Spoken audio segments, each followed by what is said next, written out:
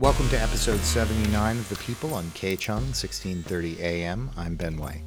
And I'm Matthew Timmons. Our guests on this episode are Lauren McElroy and Emily Lacy.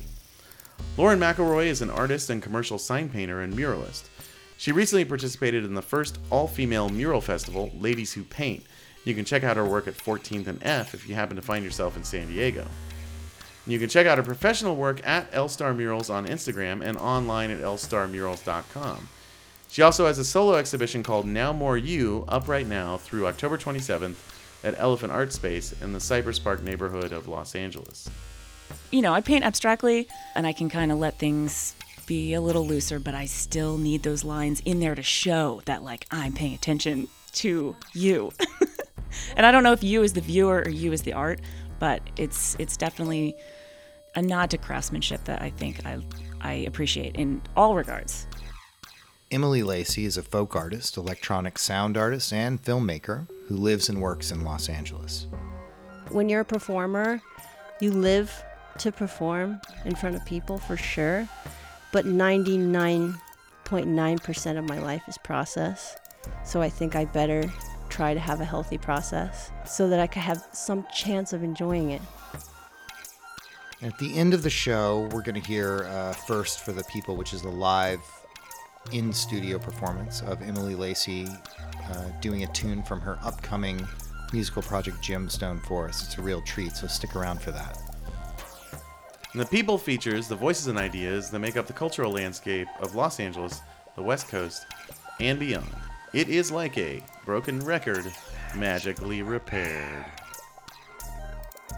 Lauren McElroy and Emily Lacy, welcome to The People. Yeah, welcome, guys. Thank you. Hi. Hi. Hi, thanks. So, Lauren, Emily, you both are painters, and you are studio mates. Yeah, it feels like a luxury to get to sit across from this lady, Lauren.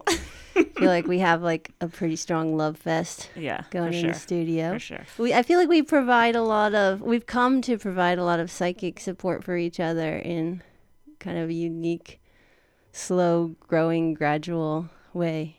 Let's talk about your paintings to sure. start, because Sure. I am really fascinated by sort of the tech and engineering things that are happening in your studio. Yeah. There's a lot of wires. There's a lot of sounds. Yeah. And they're coming out of paintings. And I want to know a little bit about how that came about. Yeah. Thank you for asking. Yeah, so it's been about, I guess, maybe 4 years ago that process began. And I realized that I was increasingly putting myself in contexts where I would paint an environment or paint instruments or paint objects and then sing or perform among them.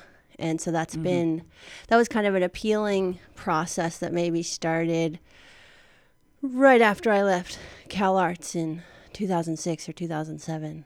I was starting to kind of paint things and sing around them or be placed in front of paintings and sing.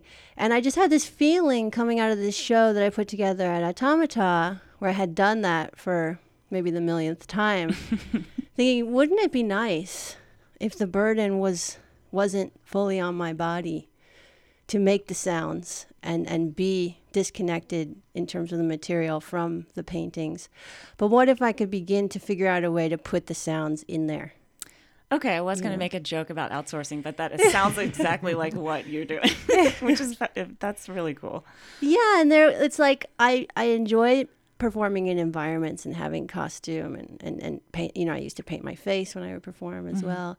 But there was something kind of magical and appealing and mysterious to me about what if I could kind of make these music boxes or evocative spaces where these kind of creatures could, like the paintings could become like an ecosystem or a family of creatures. Oh, I love that. That communicate. I love that. And so, yeah, it's just been a really long journey getting to this point, and they still aren't fully done, but they're at least like speaking now, and they're singing, and they're kind of beginning to be in a state where I can bring people in and talk about them. And so I'm hoping to put a show together sometime in the next year or so where I can share these things with people. But it's terrifying. For people who don't know, Emily is a prolific, I think that's a fair word, a prolific musician. And I think a lot of people that know you, Emily, like know you as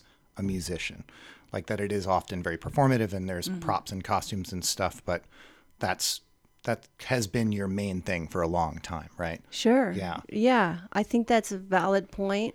I will say, though, that painting and drawing was really my first medium, though. You know, I started doing that when I was a child and kind of never stopped. And my album art would often have my own, you know, drawings and paintings on them. But it's true, I'm more known for performance than visual media. And some of the few studio visits I've done, people have been very surprised at what I wanted to show them.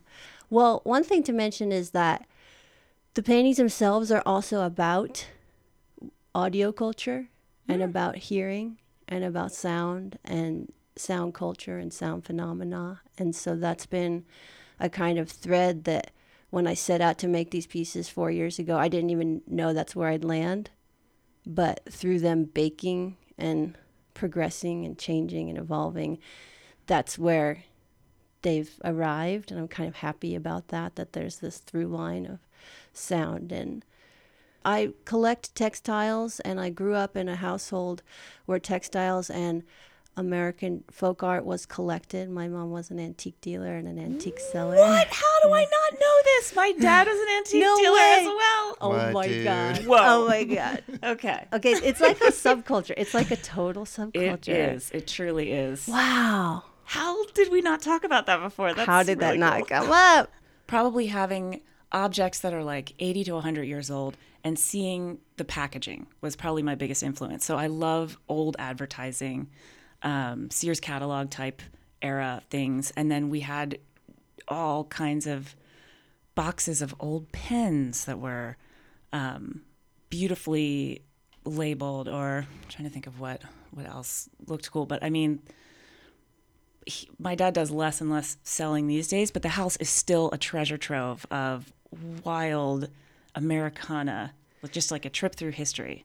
Yes. And so probably a lot of it was the commercial branding of these old objects.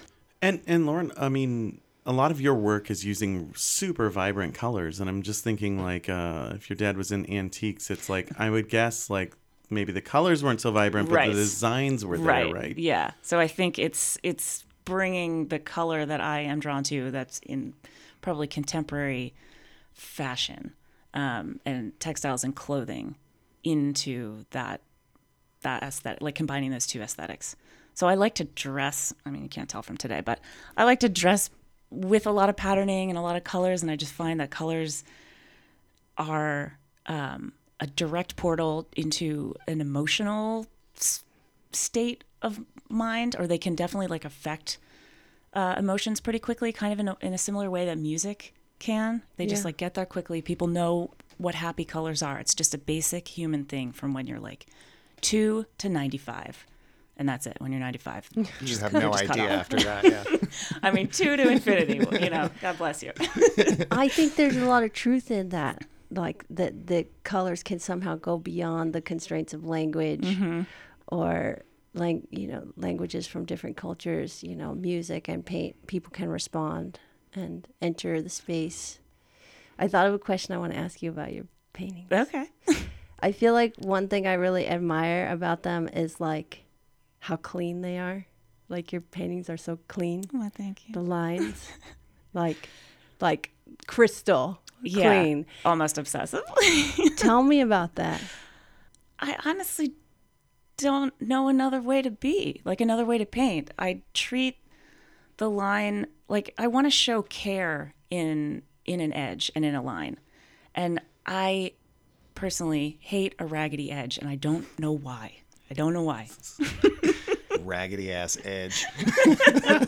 I think that's so interesting. And I've tried to push myself into different. I paint abstractly as well, and I can kind of let things be a little looser, but I still need those lines in there to show that like I'm paying attention to you.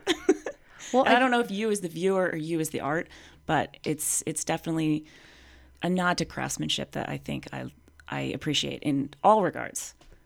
I like well-made things. I like when people show that they've learned a craft.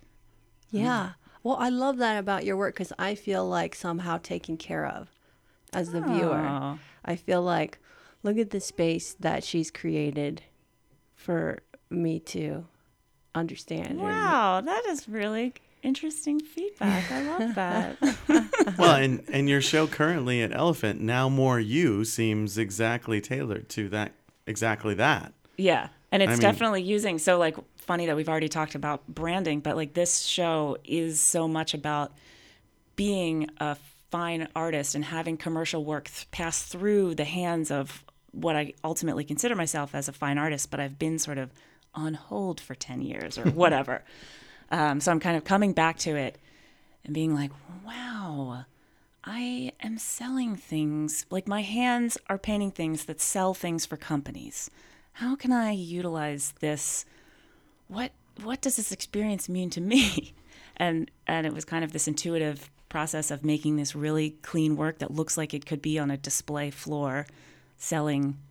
You tell me what I'm selling you. I mean, it's... And also, it's a little disingenuous to say that you were on hold for 10 years because you were actually painting like a lot. That's true. Yeah, That's we should true. But I say mean, I haven't been in the gallery circuit. Yeah, I've been right. sort of, I'm the hardest working painter that no one's ever heard of.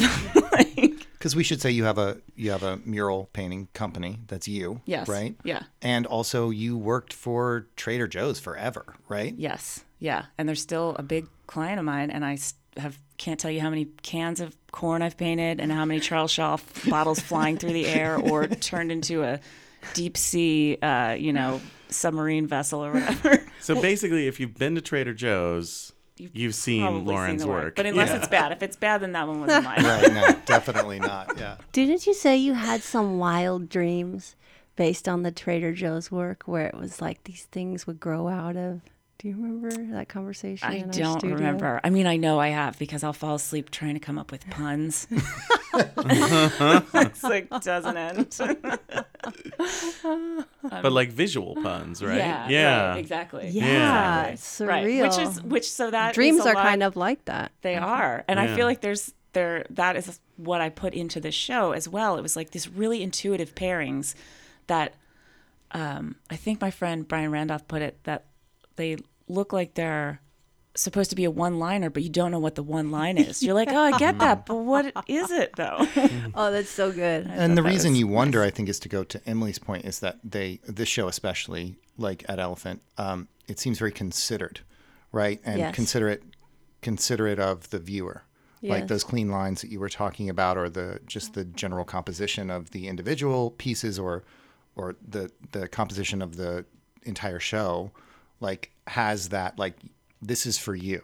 Yeah. Like I'm handing this to you. To Okay, figure I out. was fearful that it was going to come off as slick, like the clean lines would be a distancing factor. So it's really interesting to hear that you feel taken care of by it. I'm There's floored. there's enough hand in there. It's like, it's not, it's more like when you see Rosenquist, and who I'm sure Yeah. you are influenced by, Yeah. like when you get up on a Rosenquist, a James Rosenquist, like it doesn't look like a photograph. I Mm-hmm. mean, those things were meant to emulate the commercial billboard painting, and from a distance, it looks like a big works. photo. Right. And then when you get up, it's like you can see the hand. And I think yours, they're not as huge, Right. so it's a little different. But when you get in there, it's like they are very clean, as Emily noted. But that's a painting, no doubt about it. Right. When you get up in there. You're listening to The People on K-Chung, 1630 AM. I'm Matthew Timmons. And I'm Ben White. The People is hosted by Insert Blanc Press, so you can go to insertblancpress.net and click on The People at the top of the page. And you can find us anywhere you find podcasts, and really, I mean everywhere that you find podcasts. Yeah, you can go to Apple Podcasts and search for The People Radio. And if you're there and you have a chance, leave us a rating and review. It really helps us out. It really does. And now back to our conversation with Lauren McElroy and Emily Lacy. You were just talking about color as a pure experience. Mm-hmm. So can you talk a little bit more about that and how you kind of came upon that at the recent Ladies Who Paint mural walk? Yes, it was fascinating. So I just did this mural festival that was 10 women. We each had a wall in San Diego. and we had a week to paint it. It was my biggest wall yet, 1,000 square feet. And it was a huge abstract design.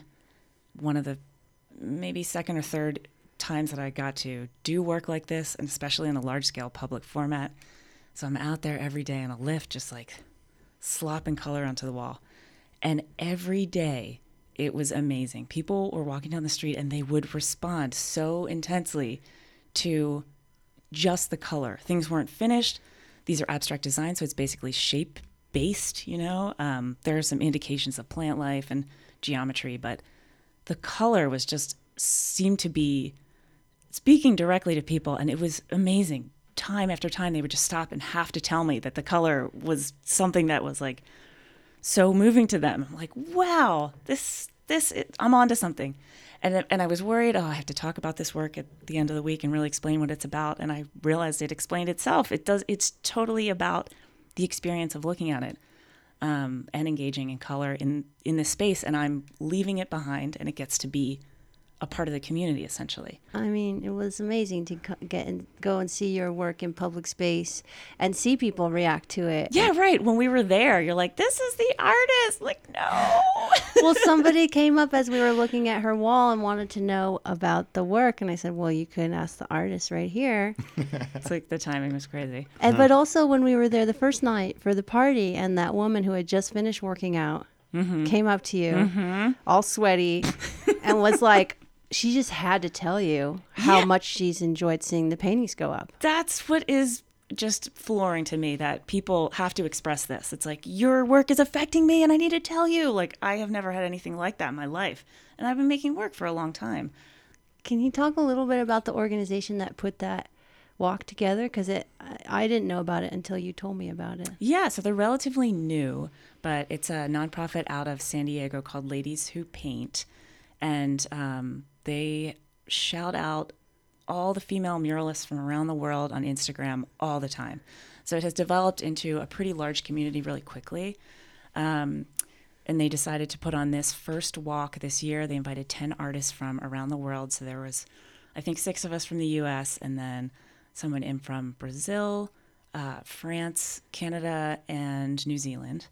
And the tone of the organization, although I haven't met the people who created it, really reminds me of the spirit of something like the Women's Center for Creative Work, where it's about celebrating the community of women who engage in creative practice in kind of all aspects. And it's very refreshing. So now that I know that you come from an antiques collector, dealer, Americana background, like I do. Yes.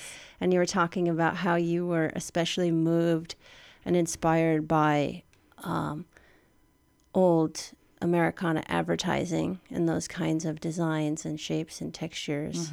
And I can feel I was really influenced by textiles and quilts. Yeah, and that's so obvious from your studio. It's like there's different decades that are represented in the swatches that I see. Yeah. So could you tell me a little bit? I mean, I feel like from an outside perspective now, knowing that, I can feel that you had this charm and you were emotionally moved by these feelings around those first advertisement and ephemera and objects that you saw. Can you talk about just that, about when you were a child and you did experience those things for the first time and the colors, or how you might see it playing into your work now? I think the psychology behind advertising is probably the draw for me. And so how the language shapes this idea that if you engage with something, purchase something, try something new, that you can become a new person, and that we all are like aware of that, but then it still works on us, you know? It's very, very much the American dream, too, tied in there. Yeah. Somewhere. So there's like, transformation. I can just become the new me that I need to be. And the show, that I did is called Now More You, and I thought this is way too simple of language, but really it just boils down to that a lot of times, that whatever the can of soda, the shampoo that you buy is about becoming a better version of yourself. I don't know. Isn't that what we all try to do on social media too? Yeah. Like, look how great I'm doing. Yeah, right. Look at all this great shit I'm doing all the time. Well, Emily, what was your your reaction to that growing up around that Yes, sort of yes, antique yes, stuff. exactly. Yeah, well, for me, I really feel like my experience of quilts, and I would go around with my mom to try and find the quilts that she would want to purchase for her own business or for her own collection. And we would stand about 20 or 30 feet back and look at them. And I remember I would do this thing where would kind of squint my eyes to just see like the shapes. And I think about it now, that was a lot of my first experiences of beauty, or like objects that were specifically being registered in my mind for value and for beauty. And, quilts, the size of quilts are, something like the size of a painting. There's a reference there. But it was also an odd thing of like my mom like actually listening to me. Like I was the kid of the family, but I was kind of like seen as like the little Buddha, like, oh, what does Emily think? It's so weird. But she actually like too much was put on me for like my opinion, like about too many things, I'll say. Was that hard for you? Yeah.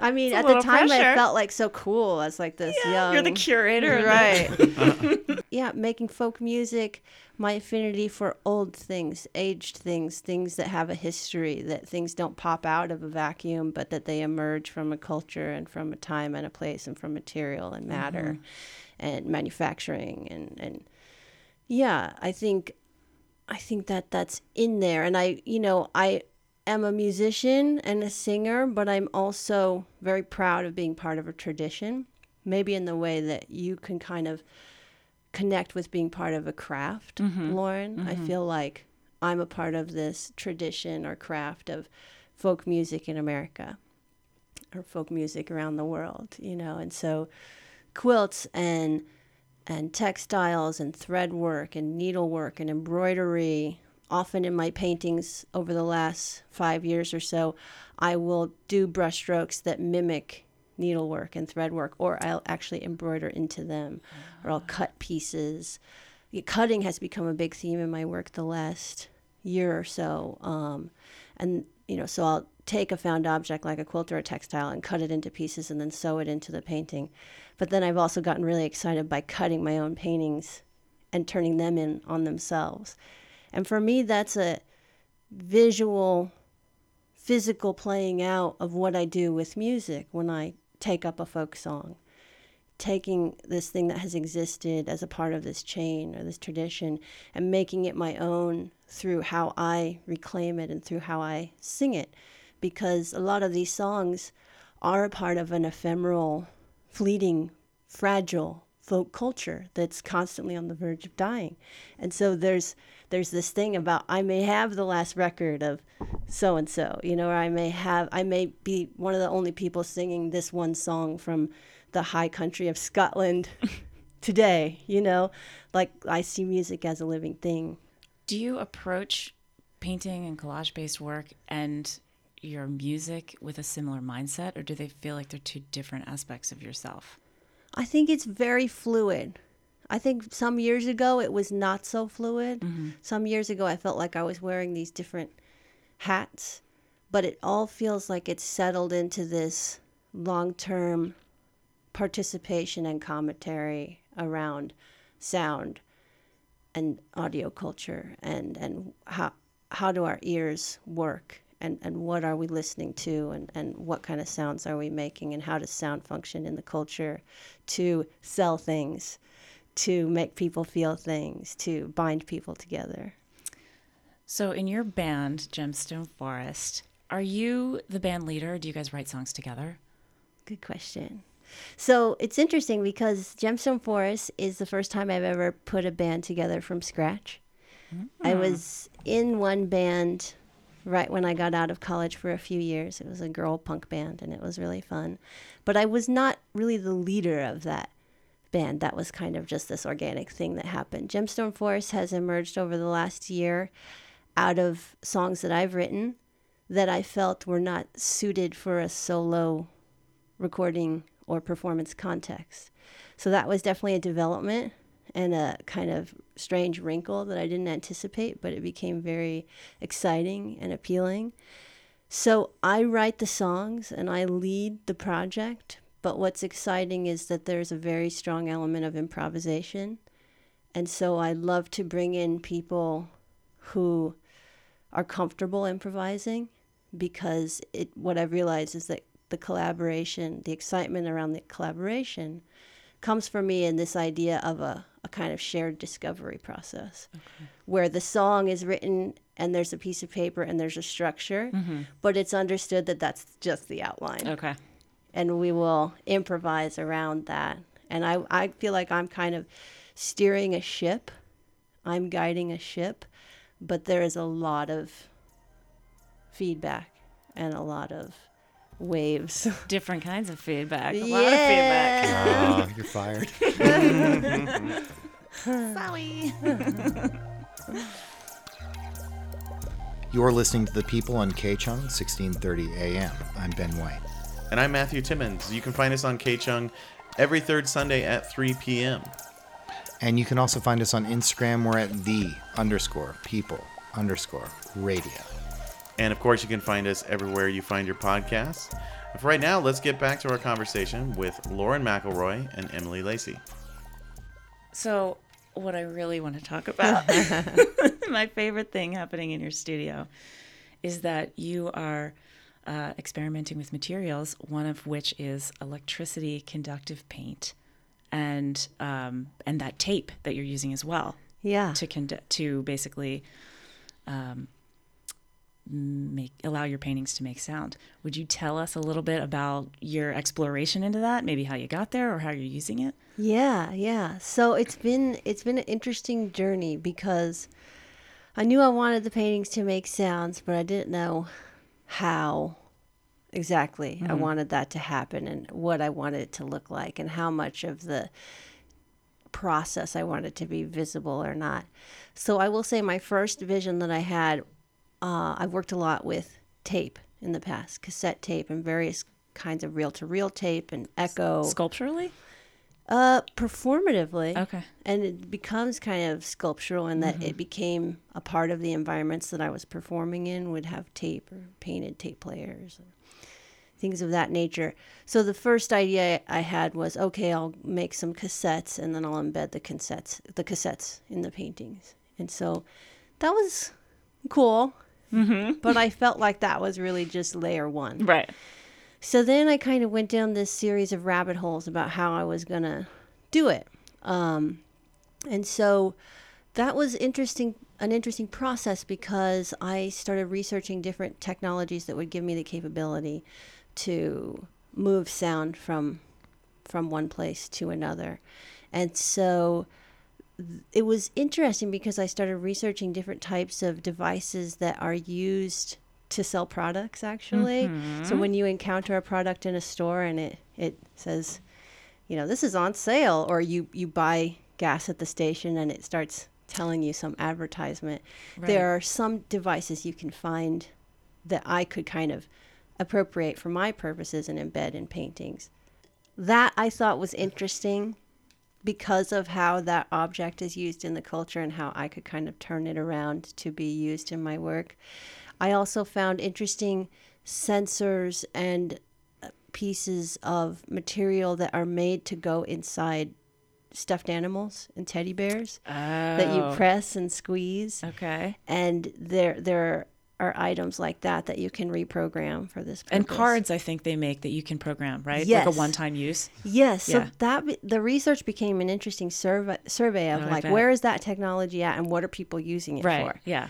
And how can I abuse it? Yeah. Not abuse it, but I mean, how can I exploit it or How- change it? Yeah, hack it. There you go. how can it be useful to me? Yeah, yeah.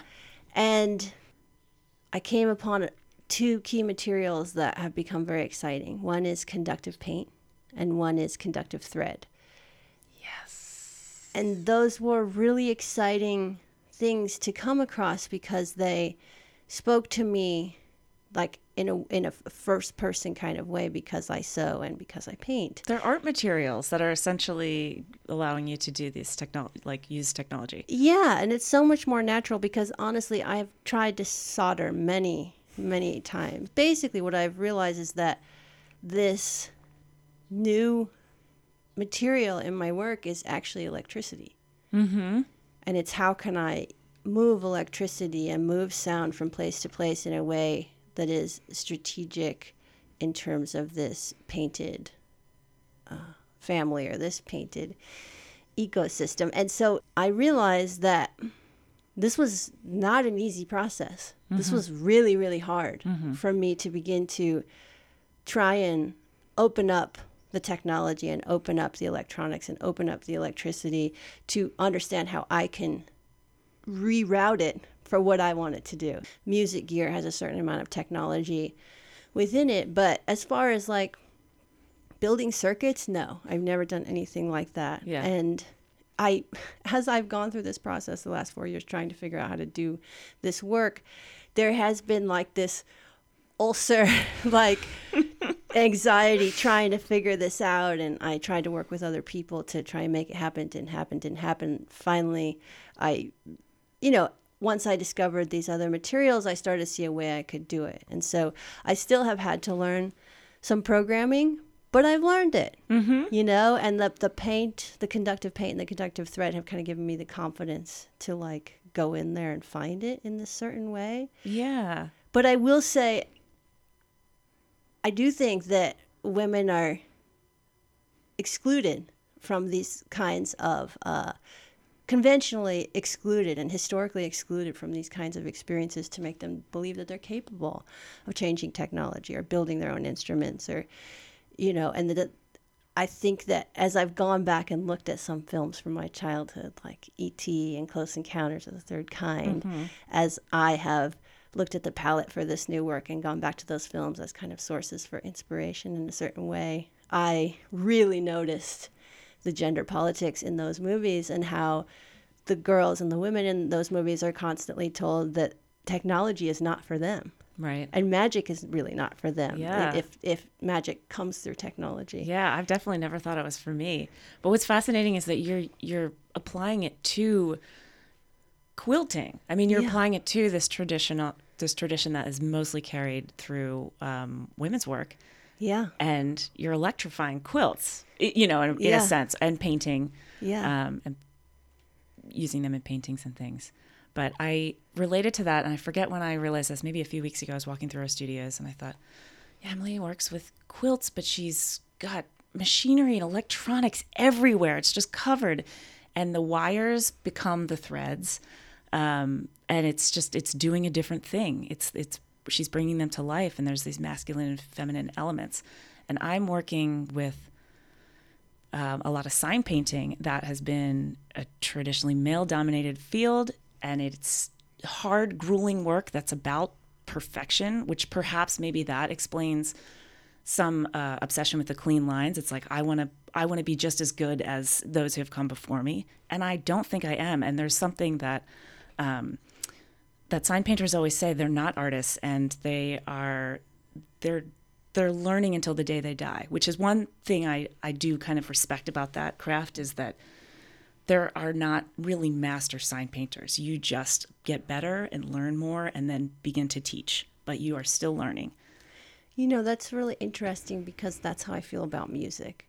I feel like you could never truly master music. Like you can. That's beautiful. And why? You can always keep why? learning. Yeah, why would you? Why would you? Yeah, I feel like that's the joy of discovery. And Emily, you do that through your folk music, but you also write your own songs, and so you're a writer as well. You're dealing with text in a way that is very direct. Tell us about like your work as a lyricist. Yeah, that's really interesting because that makes me realize too. I've done a lot of writing of pure poems over the last couple of years as well, like a really huge uptick in that activity, and as I've come to understand myself as a folk artist of a certain kind, it all makes sense that there's this extension of a lyrical practice that began with writing music and recording all these records and writing all these songs.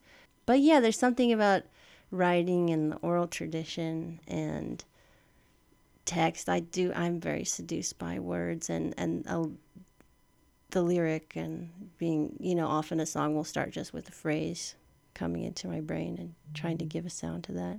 When you write, is there consideration to what the other person receives? Does it come out of you with that purpose, or is it just that it has to come out of you? Well, it's twofold.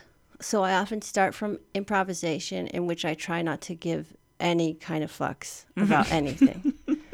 I try to just like open the space, riff, no pressure for anything to be a masterpiece, no pressure for it to be like a fully formed thought. And that's kind of where I get started. But part of my practice is recording almost every single practice that I do, every single improvisation that I do, because I never know what's going to come out. And so my process is basically improvise without judgment, without fear, and then listen, see what I might find interesting. Okay. It's almost like that first phase is just a drawing or a sketch. Yeah.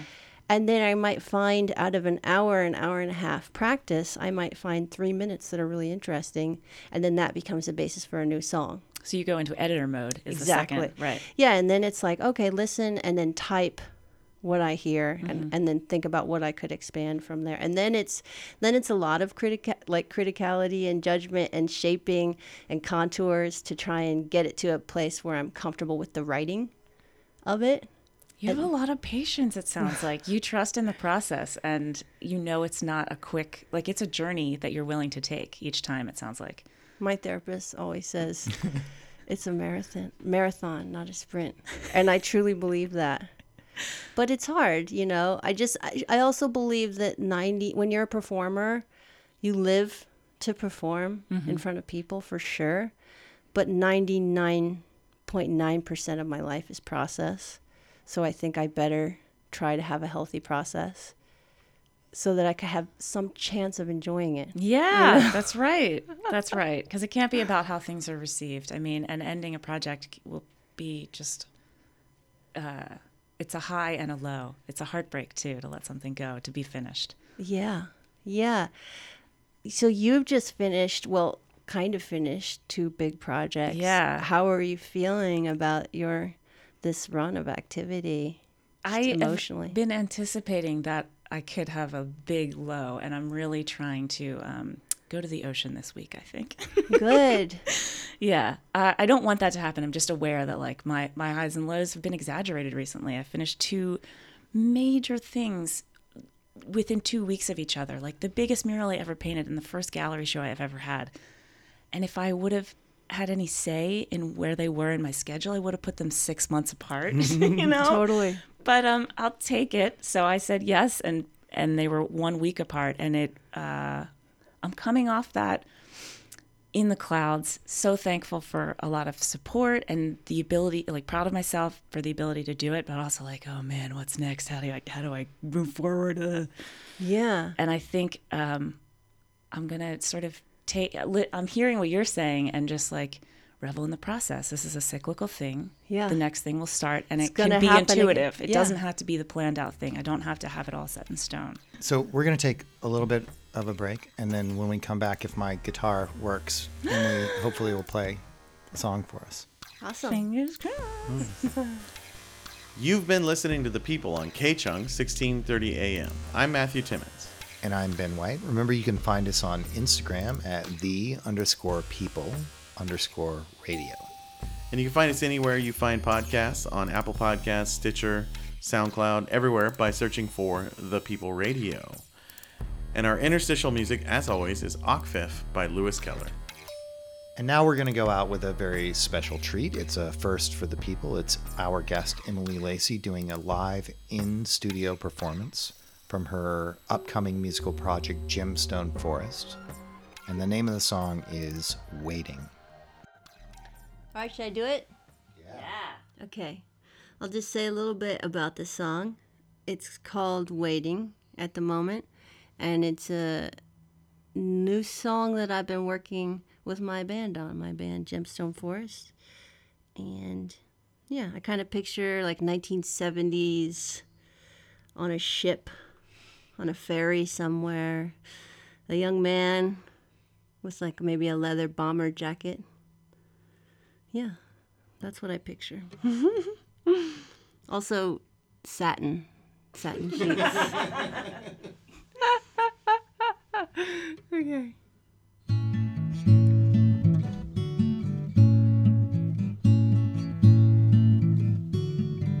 I'm waiting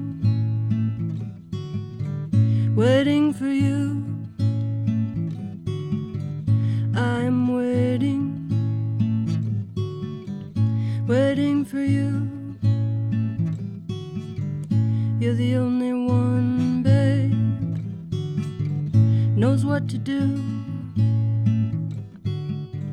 with this body, with this soul, with this mind,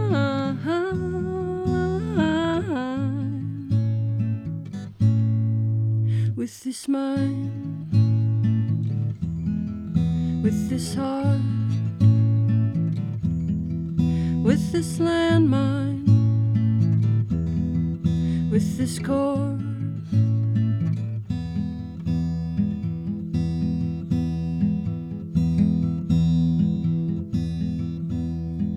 Don't you see what all the hurt was for? Before you go, babe, just open up the door. I'll be waiting for you at the dock, babe, waiting on our love to wait out the war. God knows I love you, God knows I do. Ain't nobody leaving before the ship comes in. Where you're holding in your arms and contraband. Whatever it takes, babe, do what you can. I am breathing the way I do. Heart is moving, I know you want me to. I know you want me to. I know you want me to. I know you want me to. I know you want me to. I know you want me to. I know you want me to. I know you want me to. I know you want me to. It is coming like they used to do. Letter I sent up, get me back to you. I'm waiting for you. Ain't nobody teach me how to do it, how to love you like this,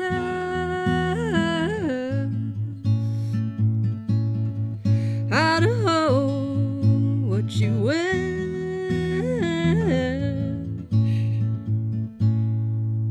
You're the only one, babe, knows what to do with this body, with this soul, with this mind,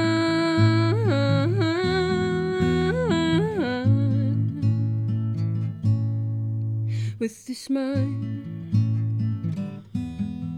with this heart, with this landmine, with this cord.